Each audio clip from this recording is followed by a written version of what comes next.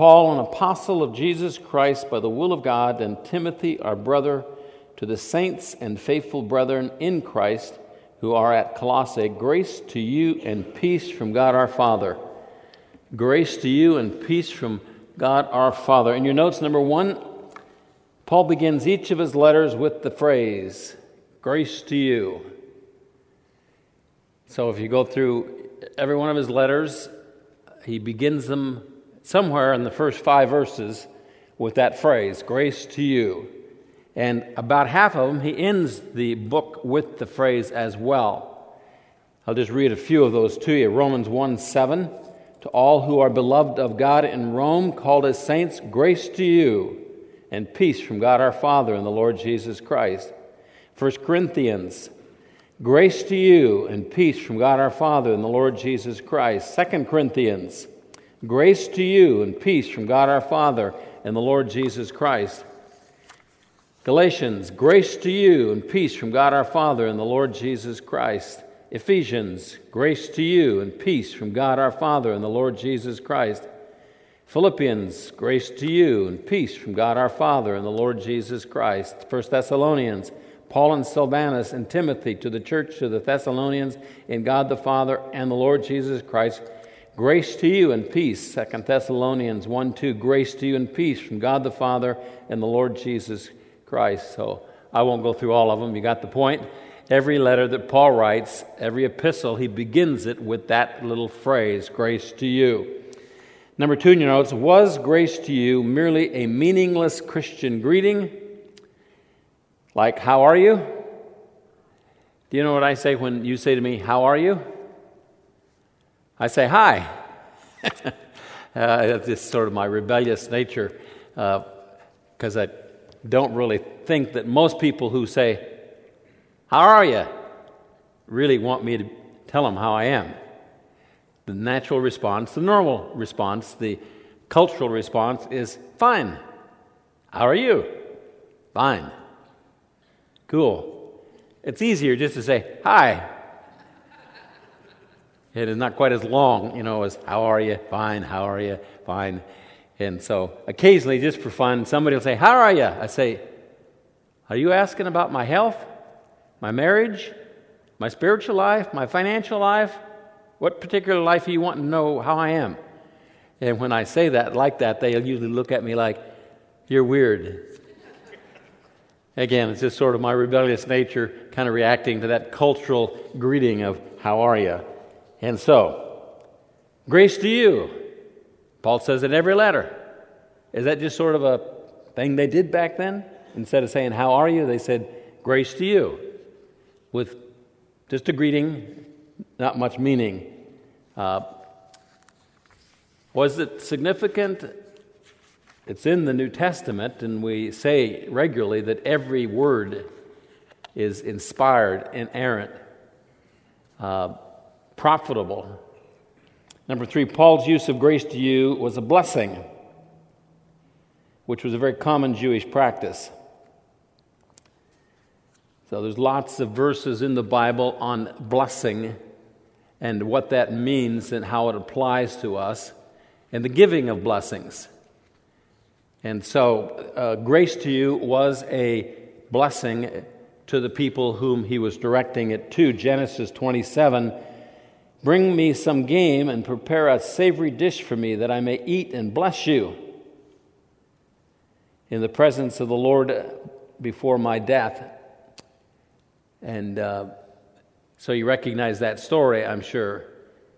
Jacob and Esau, brothers, and Esau was the favorite. And so Isaac says to him, go get me some game and I'll bless you. You're the oldest. You were born first. And so you know the story. Jacob tricks him and gets the blessing instead. And it seems to be a big deal to the sons and to Isaac, this blessing. And so as you read in the Old Testament, you regularly see Joseph having his sons blessed by by Isaac, and Abraham blessing, various fathers blessing their sons. And it was something they did, and the question is, Does it matter? Or is it just routine? Is it just culture? Is it custom? Just a nice thing to say with not much significance to it. In Numbers, the Lord spoke to Moses. So this is right from God, speaking to Moses. Speak to Aaron and say to his sons, thus you shall bless the sons of Israel. You shall say to them, the Lord bless you and keep you. The Lord make his face shine on you and be gracious to you. The Lord lift up his countenance on you and give you peace. So they shall invoke my name on the sons of Israel, and I then will bless them. I then will bless them. Now, that's a pretty cool deal. I know of a fair number of pastors who will pray that very prayer at the end of the services that they have, and or will do the benediction in the sense of, and they'll quote that, and they'll do it as part of the service. I never have because I can never remember it, and but it's a pretty cool little blessing. The Lord make his face shine on you, be gracious to you. The Lord lift up his countenance on you, give you peace. He said, and the Lord's instruction were, when the Levitical priests do this with the nation of Israel, then I will bless them. And so, grace to you was a blessing. Similar to that, Ruth, in the book of Ruth, behold, Boaz came from Bethlehem and said to the reapers, may the Lord be with you. And they said to him, may the Lord bless you. So it appears there was a little custom there of how you greeted and then responded to the greeting. May the Lord be with you. And then you responded by saying, may the Lord bless you. Number 4, blessing was a short prayer on behalf of another person or people.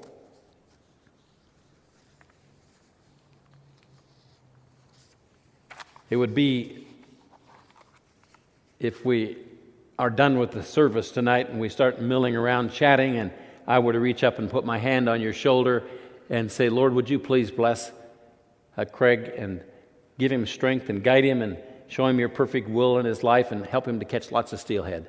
Amen. So that would be a prayer on him. It wouldn't be long, and it would be in the form of an interaction. Don't even have to bow your head or close your eyes. You just would, but it'd be obvious that it's a prayer for you in regards to a situation or circumstance that you were in. So maybe we should start that little custom of praying for each other instead of saying, how are you? You've probably already guessed that that's not my favorite thing to say, so prayer would be better. Number 5, the closest thing to this practice that we do in the United States is to say, God bless you. I was kind of curious. I just Googled God bless you and sneezes to see what came up and how did that get started. And there were several stories, but the one they thought was most accurate was way back in the Middle Ages when they had the bubonic plague, Black Death. One of the symptoms that you early on would demonstrate that you had the plague was that you would sneeze a lot. And so they assumed that if you sneezed, you had it, and if you had it, you were going to die. It had a fairly high mortality rate. And so when somebody would sneeze, they would say, God bless you, or God heal you, or God give you strength, various things. And it just carried on as a tradition. And so when I sneeze, I was in a Home Depot store where I didn't know anybody, and I sneezed fairly loud, and about 6 people all around said, God bless you. I felt quite blessed. And so that would be similar to what Paul did, a short blessing tradition. Number 6, there's great power in intercessory prayer that is not meaningless. So meaningless means that little thought,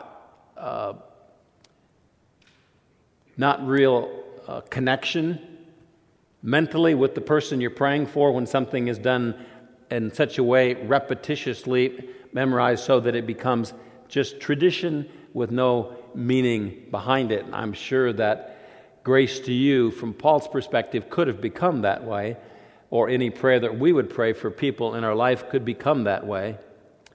I was in a church a number of years ago where they, as part of their service, would recite the Lord's Prayer. And I was chatting with one of the associate pastors in the church, and he said, "Do you do that in your church?" I said, "I don't know if most people in my church could even do it. In the sense of recite it. Maybe they could. So why don't you?"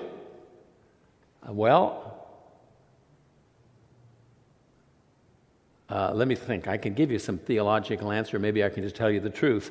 The truth is, I don't have a clue why we don't do it. Never thought of it. I never did it growing up and never was taught it. But I think that probably if we did, recited it every service, it would become meaningless, simply on the basis of the repetition. Anytime you can do something without thinking, you tend to do it without thinking. And as soon as you do it without thinking, repetition, it becomes meaningless, or the purpose for it is lost, because there needs to be some sincerity involved in praying it if it's going to make a difference. So, number 6 again, there is great power in intercessory prayer. Great power. Just the fact that God said, teach them to pray this little prayer, and then I will bless them in response to it. Colossians chapter 4, verse 12, same book, Epaphras, who is one of your number, a bondslave of Jesus Christ, sends you his greetings, always laboring earnestly for you in his prayers. Always laboring earnestly for you. That's intercessory prayer when you pray for someone else.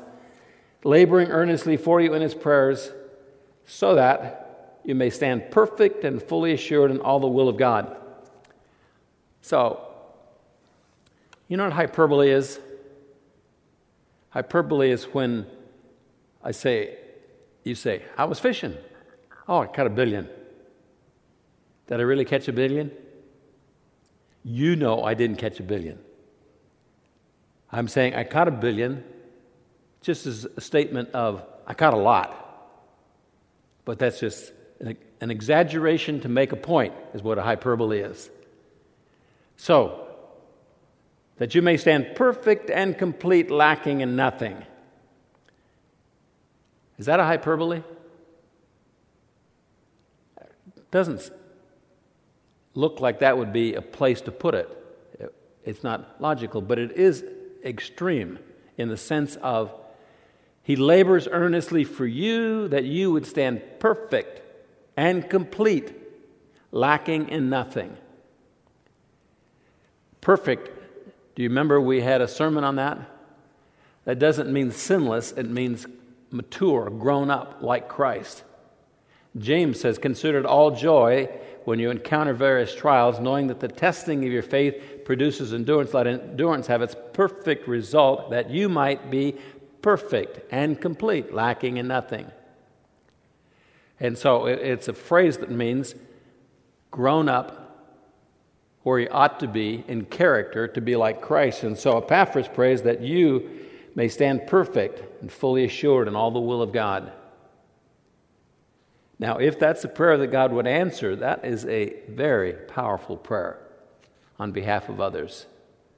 And in Colossians, just a few verses down from where we started this evening, verse 9, for this reason also, since the day we heard of it, we have not ceased to pray. We have not ceased to pray. Now, that's a lot of praying. We have not ceased to pray for you, for you, for you. That's intercessory prayer.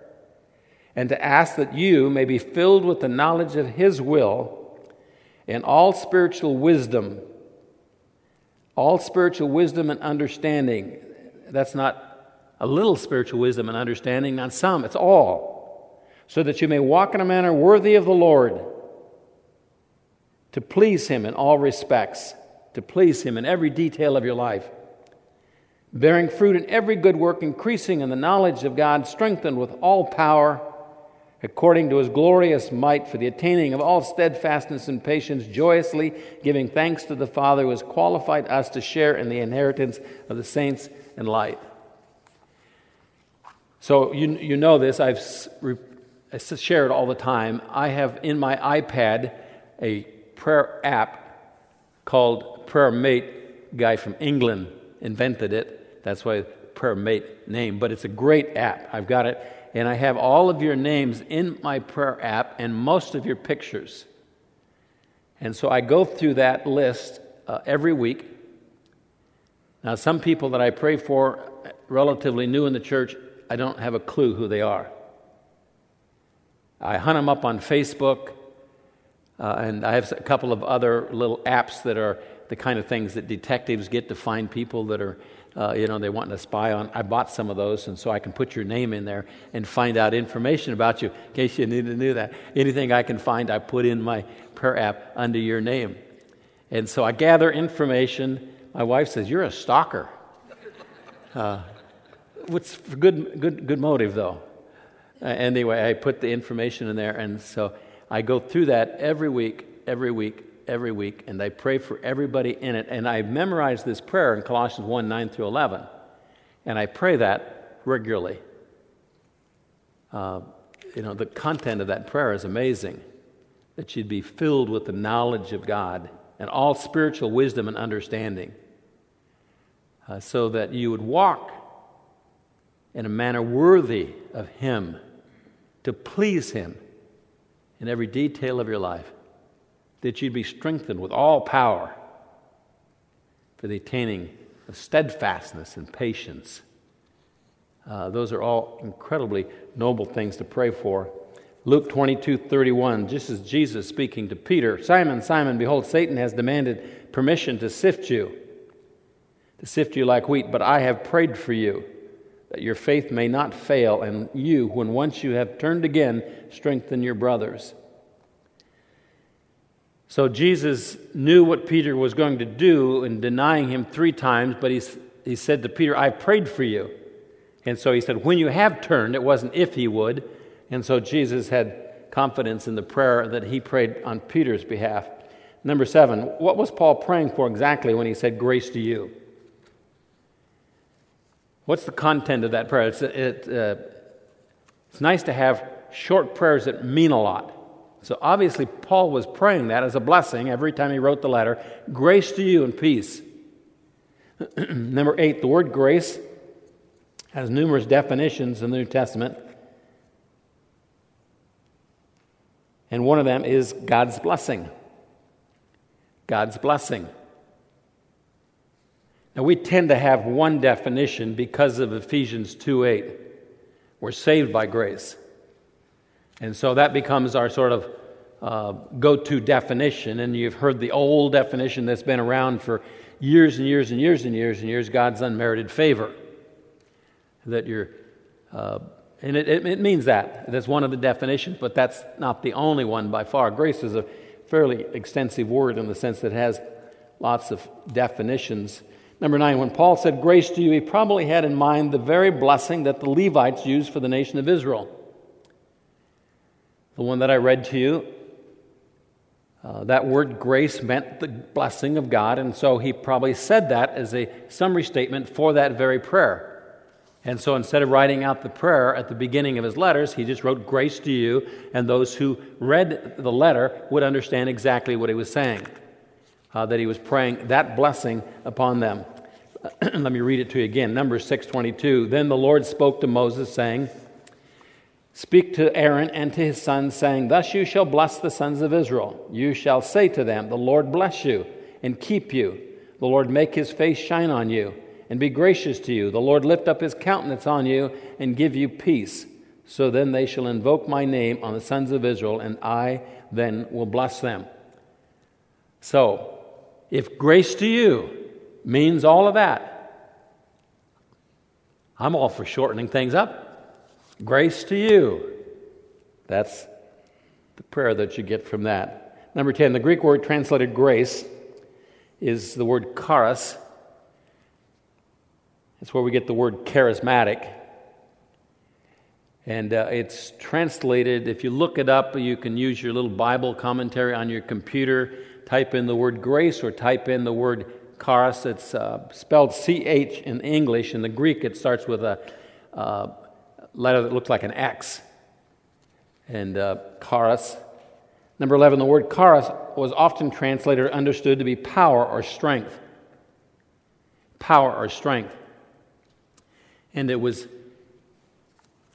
an inner power, thank you very much, not a physical power. It was willpower, drive. It was the ability to do things. And in fact, if you take the word charis and you look it up and look at all the ways it's translated power about twice as often as it's translated grace. And so the word most often used is power, and often even when the word grace is used, it means power. 1 Corinthians 15:10, for by the grace of God, charis, I am what I am. His grace toward me did not prove vain, but I labored even more than all of them, yet not I, but the grace of God with me or in me. And so as you look at that, and I would say, okay, there's a Bible study assignment. What's it mean there? Grace. I labored more than all of them, yet not I, but the grace of God in me. I am what I am by the grace of God. What's he saying? He's using the word grace as an inner strength or power from God, so that I can live life the way I ought to live it. I can do all things through him who strengthens me. That's charis. 2 Timothy 2:1, you therefore, my son, be strong in the grace that is in Christ Jesus. Be strong in the grace that is in Christ Jesus. That's an inner strength that comes from God. Hebrews 13:9, do not be carried away by varied and strange teachings. It is good for the heart to be strengthened by grace. Strengthened, to be made strong by grace, so that we may receive mercy and find grace to help in time of need. Acts 4:33, and with great power, the apostles were giving testimony to the resurrection of the Lord, and abundant grace was upon them all. They were giving witness with power because of grace. Acts 6:8, Stephen, full of grace and power, was performing great wonders and signs among the people. 2 Corinthians 12:7, because of the surpassing greatness of the revelations, for this reason, to keep me from exalting myself, there was given me a thorn in the flesh, a messenger of Satan, to torment me, to keep me from exalting myself. God was helping Paul stay humble, keep him from exalting himself. Concerning this, I implored the Lord 3 times that it might leave me, and he said to me, my grace is sufficient for you. Power is perfected in weakness. Most gladly, therefore, I will rather boast about my weaknesses, so that the power of Christ may dwell in me. That word power, the last one in the sentence, is the Greek word charis. The same word that's used up there where it says, my grace is sufficient for you. So it's interesting, the translators translated the word charis, grace, and in the same sentence translated it power, because it basically was a synonym meaning the same thing. Number 12, the Greek word charis is translated gift in numerous places in the sense of present, and often has the word free attached to it by the translator. So when you see the word free gift, that's one Greek word, charis. Now the translators, that's the dudes who translated it from Greek to English. As they read the Greek language and they translate it, they try to understand what it means.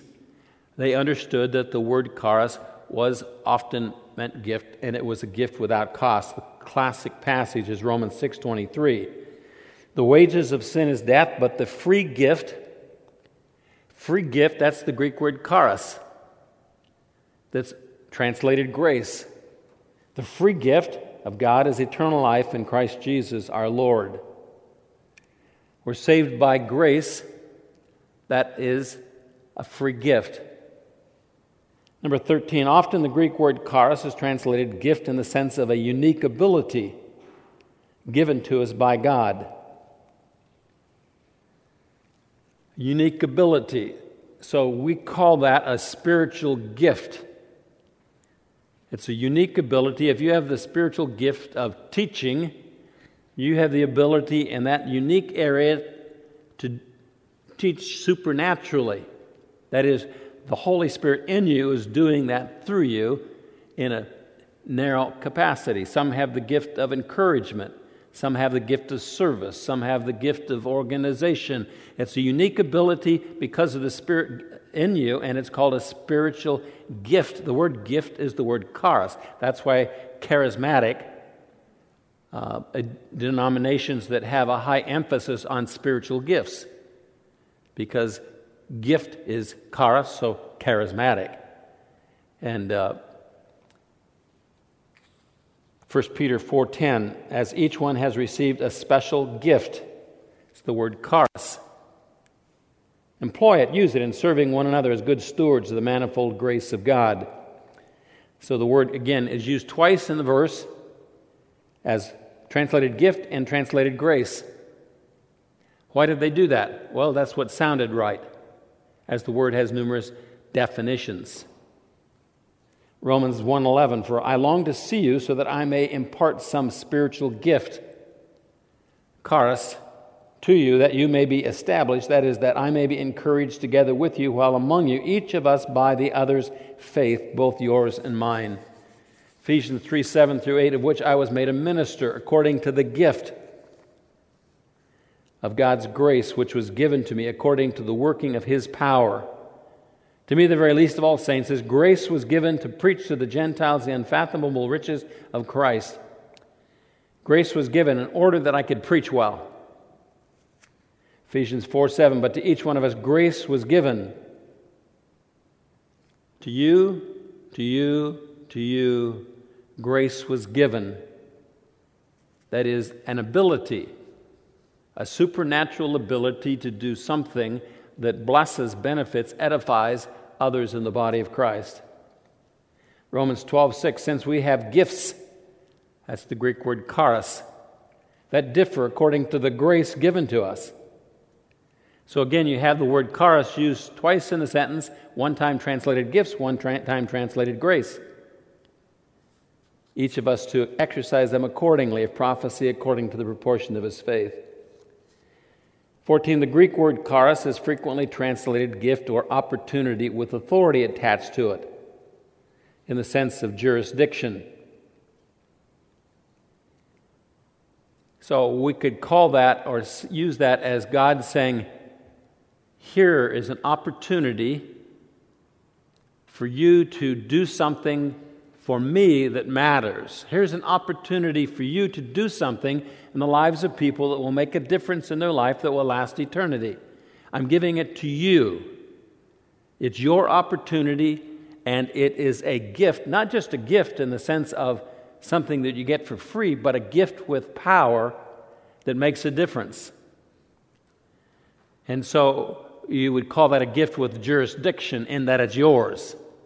And you're the one who can use it, no one else. It's your gift given to you by God, and as a result, He gives you not only the privilege or the opportunity or the freedom, but the power, the resources to accomplish what He gives you successfully. Romans 12:3, for through the grace given to me, I say to everyone among you not to think more highly of himself than he ought to think, but to think so as to have sound judgment, as God has allotted to each a measure of faith.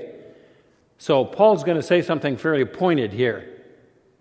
Don't think more highly of yourself than you ought to think. And so if I walk up to Richard Elkins and say, Richard, don't think more highly of yourself than you ought to think, there's a possibility that he might look at me and think, who are you?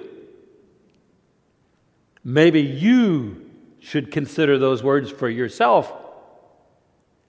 In other words, it's a little bit pushy. Moving into somebody's life and saying, don't think more highly of yourself than you ought to think, you prideful person, you. But think so as to have sound judgment. But Paul prefaces that by saying, by the grace that God has given me, I say this. In other words, God has granted me the authority, the right, the privilege to be able to point out to you an issue or a problem. Ephesians 3:2, for indeed you have heard of the stewardship of God's grace, which was given to me for you. The stewardship of God's grace, that is, responsibility, authority, jurisdiction over other people on their behalf. 1 Corinthians 3:10, according to the grace of God, which was given to me, like a wise master builder, I laid a foundation. Paul is saying, I planted the church. And so the church at Corinth, Paul planted. Why did he do that? Because he says, the grace of God was given to me. That is, the authority, the permission, the opportunity to plant the church at Corinth. Galatians 2:9, and recognizing the grace that had been given to me.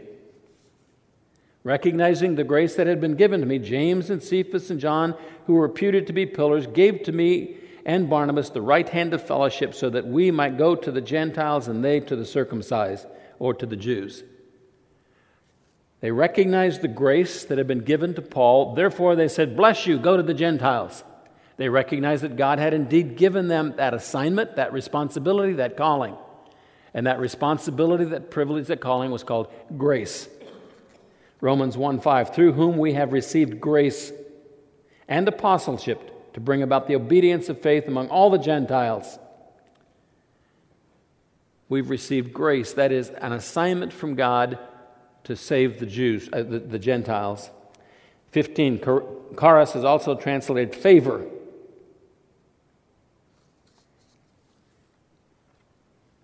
So I have a t-shirt. Some of you saw it during the 5 days of prayer. It's a nice t-shirt. It says, God loves everybody, but I'm his favorite. Favorite.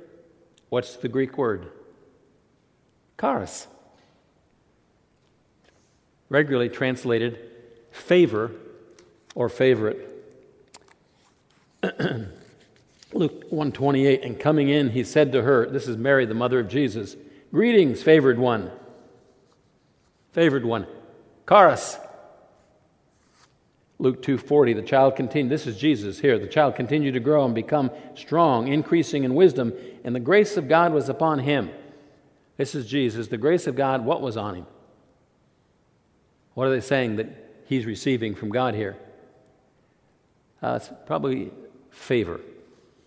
God was favoring him, protecting him, blessing him. James 4:6, he gives a greater grace. Therefore, it says, God is opposed to the proud, but gives grace to the humble. Gives what to the humble? What exactly is he giving? Probably the definition, the way it's used often, favor or general blessing.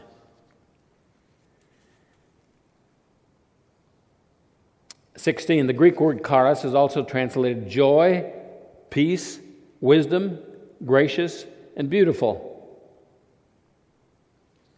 So it's a very multi-definition word. It's used a lot in the New Testament. It's used a lot that's translated grace. It's used a lot translated strength. And it's used a lot translated gift and joy. And 17, of course, there is saving grace, God's free gift, neither earned nor deserved, which is the one we're most familiar with.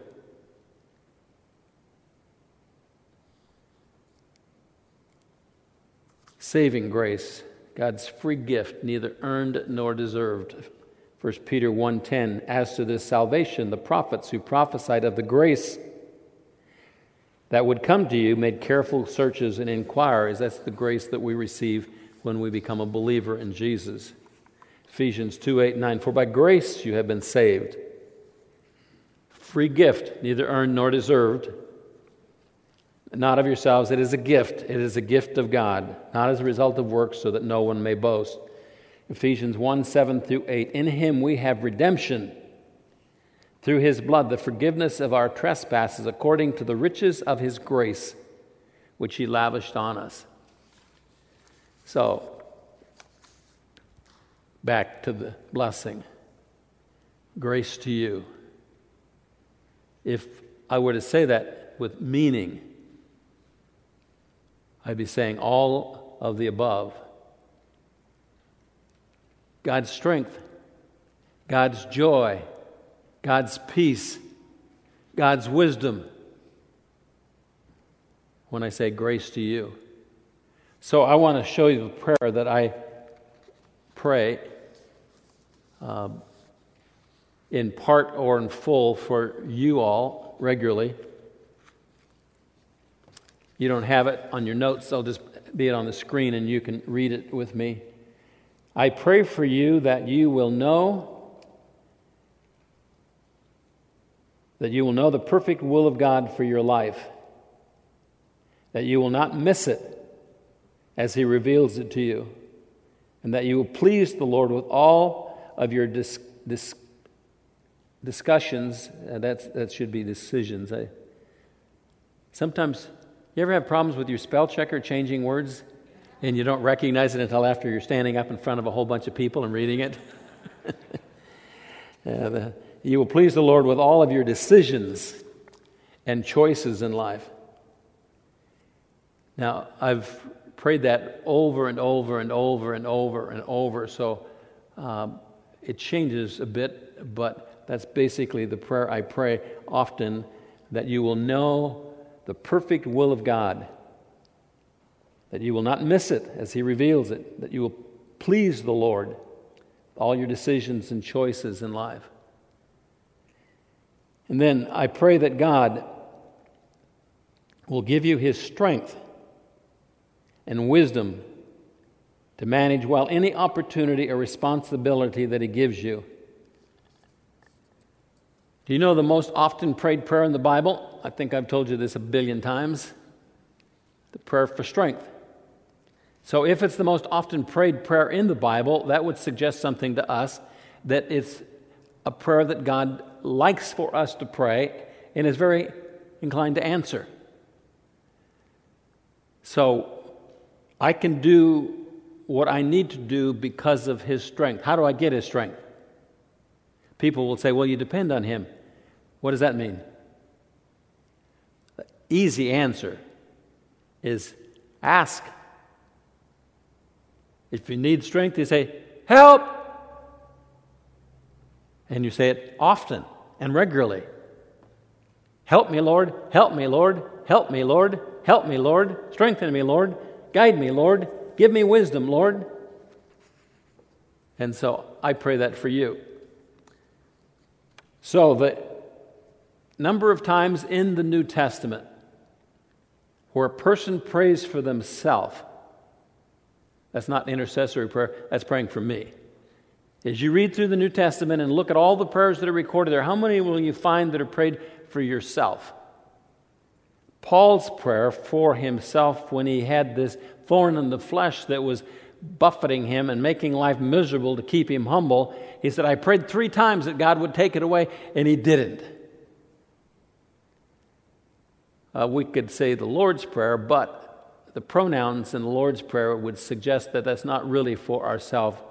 It's not give me this day my daily bread. It's give us this day our daily bread. And so there's really no examples, no illustrations, no encouragement, zero in the New Testament for me to pray for me. Every prayer and every example, every admonition is for me to pray for you.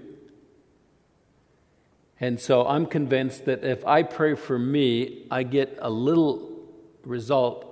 But if I pray for you, the results are, just to use a hyperbole, 1,000 times greater.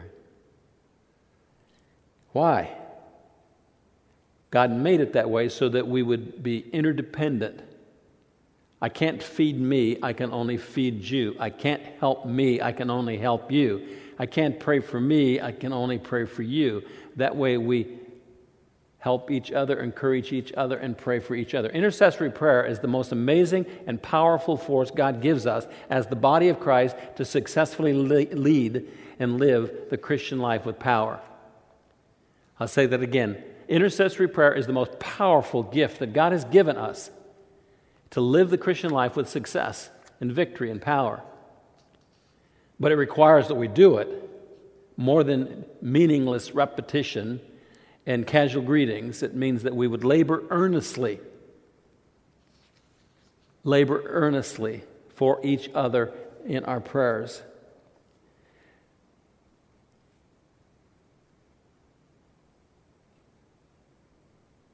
I forgot where I'm at here. The strength, and go on from there, the strength to bear up under any trial that comes into your life without self-pity or grumbling. You like that prayer? That God would give you strength so that you could bear up under any trial without self-pity or grumbling. That you would stand strong against all the temptations of the evil one and stomp on him. That you would resist all temptations of the world in your flesh and be free. That you would run the race God gives you with endurance to the finish line. Now, as I go down in my app and I read your name, I don't pray this whole thing, but because I know you and I read things that you say in the prayer letter and have conversations with you, certain things will pop into my head as I read your name in regards to the prayers that I pray. It might be for strength. It might be that you won't grumble. It might be that you finish well. Any number of things. I pray for you that God would give you many open doors, that you would recognize them boldly, step through those doors, and that you would bear much fruit for Him. Now, if I read your name and I don't think they are doing anything for Jesus. They just live in life, just going to work, paying bills, mowing the lawn, feeding their dog. If I think that, I will pray that. Pray that, God, you would give them an open door, that they would recognize it, they would step through it, and they would bear fruit for you. I pray that for you, that you would have great peace, that you'd be free from any worry, anxiety, or fretting, no matter how tough and unpredictable your life becomes, that you would be full of God's joy. That you'd be full of God's joy. And so often when I read people's names, I recognize that they are fretting, they're anxious, they're worrying, they're uptight about COVID, or about work, about health, about kids. I pray for you that you would have great boldness and courage to be a fearless witness for Jesus Christ. I pray that for everybody. Every time I pray for everybody, I pray that prayer. I pray for you that the relationships in your life would be characterized by great love and unity. So again, there's some in our church whose marriages are struggling. There's some who've got kid problems, whatever. And I pray that prayer. I pray that your relationships in your life would be characterized by great love and unity.